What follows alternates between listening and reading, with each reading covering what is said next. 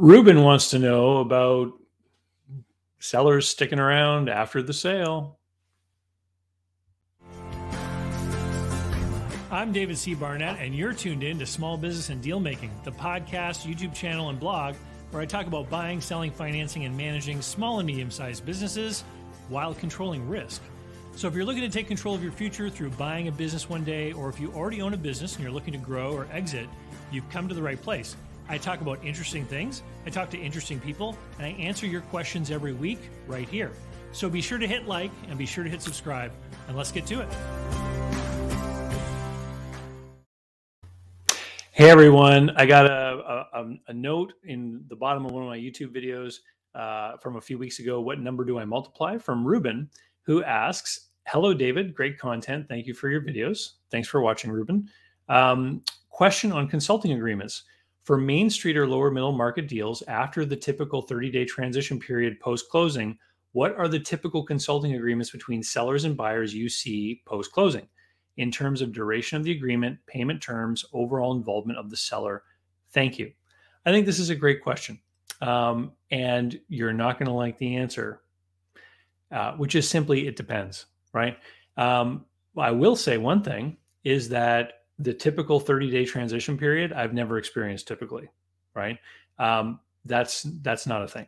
What matters is the type of the business and what information or knowledge base has to be transferred between the seller and the buyer. Okay.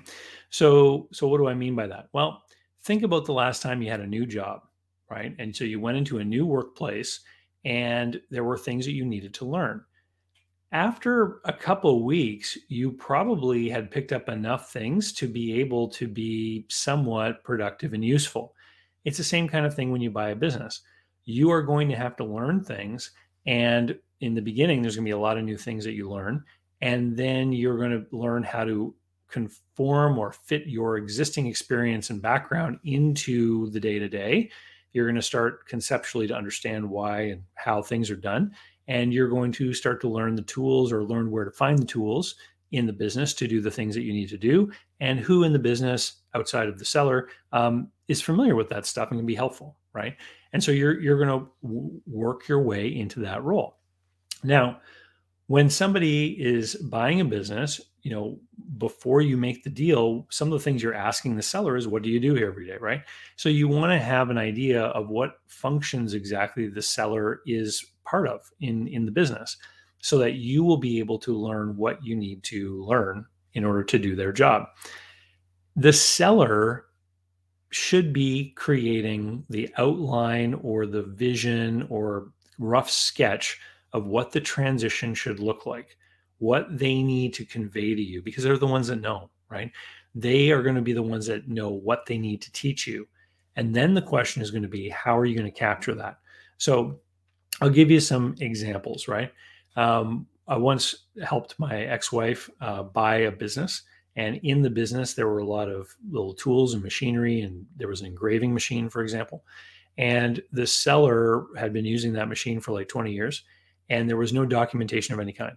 And so the seller thought that she would just like show my ex how it works, and then that would be done.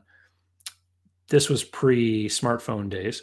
So we actually had a video camera, and she took the video camera in and made a series of training videos where the seller demonstrated the machine.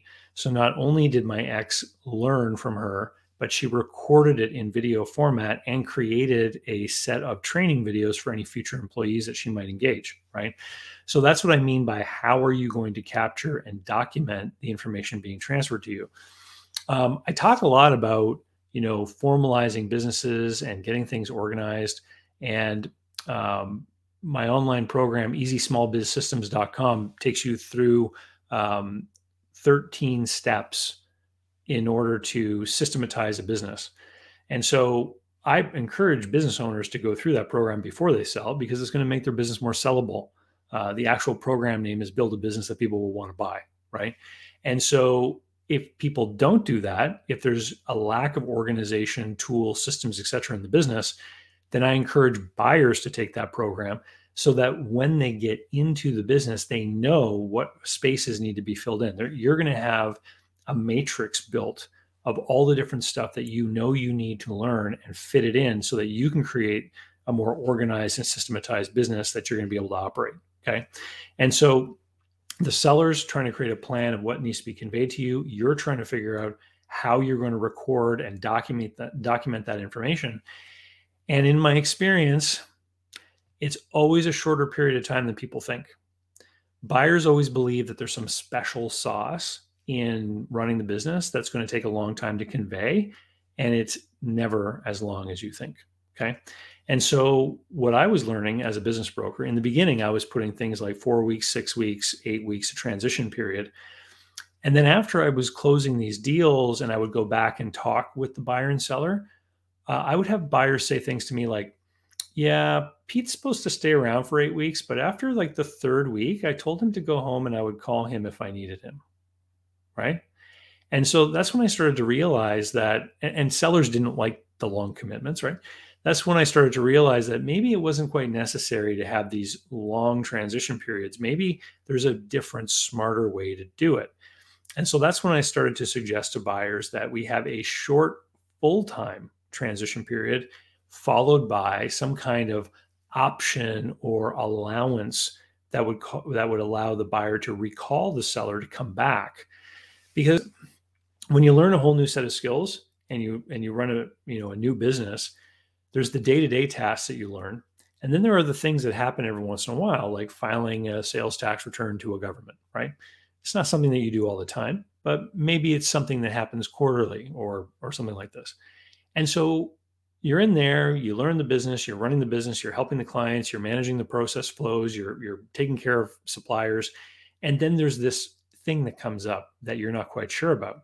Well, now wouldn't it be great to be able to have that seller come back in, right? And so what I started to do was suggest that people have like a 2, 3, 4 week full-time engagement, and then a certain number of days that the buyer could recall the seller to come in over the course of the next year, for example. I've also seen this expressed in a certain number of hours by telephone or Zoom. Zoom is a game changer, right? Because at one time it was, well, the seller's going to retire and move to Florida. Well, now it doesn't matter, right? Because they've got a computer. You can join them on Zoom. You can show them the computer screen. You can ask them, what is the regulator, government agency asking me when they put this, on the screen? Well, and the seller can help you out, right? And so you can have this prolonged engagement of quick, calls or quick consultations to help smooth over the bumps after the initial transition has already occurred. Now, that's if the seller is departing altogether. What if the seller is somebody who is possessed of specific skills or knowledge that is far deeper? So what if the seller is actually the primary salesperson? What if the seller is actually someone with a license that needs to be transferred to a buyer over a course of time? There's a qualification period from a government agency, for example. What if these types of things are happening? Well, now we're starting to talk about a situation where you're buying the business and then that necessitates you having to keep that person on. We're talking more about a job for the seller, right? And when sellers start to realize that they're going to be employed after the transaction, then they start to think about, what's my time worth? Like, what should I be paid? And then this has an impact on the buyer, because if you look at the business and you look at the SDE and the EBITDA of the business, well, that was money that flowed to the seller. Now what we're talking about is that money can't flow to you, because now we have to have a salary for the seller because they're going to stick around. And so it changes the value of the business, which is why I keep telling sellers, get yourselves organized, get systems in place so that transitions can be made more quickly, because now the buyer is going to factor out that cash flow they're going to miss by paying you into the valuation of the business, right? And so I see this sometimes too. Now we're talking about somebody sticking around for 6 months, a year, 2 years. We might even be talking about, disguising the transaction. What do I mean by that? Well, if personal relationships held by the seller are a key to the value in the business, sometimes you don't want to tell the customers, for example, that the business has actually been sold. So the purchase or the new owner may actually be presented to the market as the new partner who is coming in to help transition out the seller. So the seller can then say to the customers, here's Sally. She just became my partner by buying into the business. We're working together over the next 2 years so that I can do my retirement. And now you've got a period of time where Sally can start to create her own relationships with the customers. And we can actually get a transmission of the goodwill from the seller personally, individually to Sally, right? This is something that you see more in like a professional practice kind of thing, where the trust in the individual and their leadership of whatever the firm does is so critical in order to maintaining the customers. In that kind of scenario, now you're talking about, years of payroll going to the seller, which would then even further encumber the value of the business being acquired. And so anyway, Ruben, great question. I hope that I answered it. It basically comes down to the complexity of the tasks that the seller does, the level of organization, and the tools that have already been put together that are there as a resource. And by tools, I'm talking everything from every level of the business. I once had a restaurant owner talk about how they had taken years to perfect the perfect want ads for employees for employment, right? And that all of those were saved on a computer and it would all be transferred over to the buyer. Things like that have real value because it means that the person stepping into the role doesn't have to recreate everything. And that valuable information in the mind of the seller isn't going to be lost when that person transitions out. Every business has a system, every one. The question is, where is the system? Is it written down on paper or is it in someone's head? And it may not be in the owner's head. It may be in some of the employees' head. And that's why something like easysmallbizsystems.com, that program, Build a Business that people will want to buy, can really deliver great value for sellers in helping you make a more sellable business. But if you're a buyer and you find a business that's a hot mess, that program will help you organize and get everything contained and under control so that you can have a much better time running the business than what the seller experienced. And in turn, it would become a greater value asset to you and be easier when the time comes for you to sell it. Anyway, thanks, Ruben. Thanks, everyone. And we'll see you next time.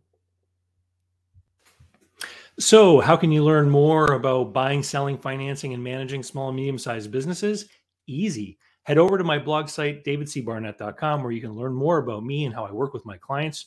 You can learn more about my books and the online courses that I've prepared for you. You can find out about how to subscribe to my email list, the YouTube playlists, etc. There's literally hundreds of hours of content there, all for free, and I'd love for you to be my guest. Special thanks go out to Jeff Alpaugh Customs for being my tailor. Men all around the world can look dangerous, just like me, with the help of Jeff Alpaugh Customs. JeffAlpaugh.com. Use the code DCB10 to save. They handle multiple currencies and ship anywhere you happen to be.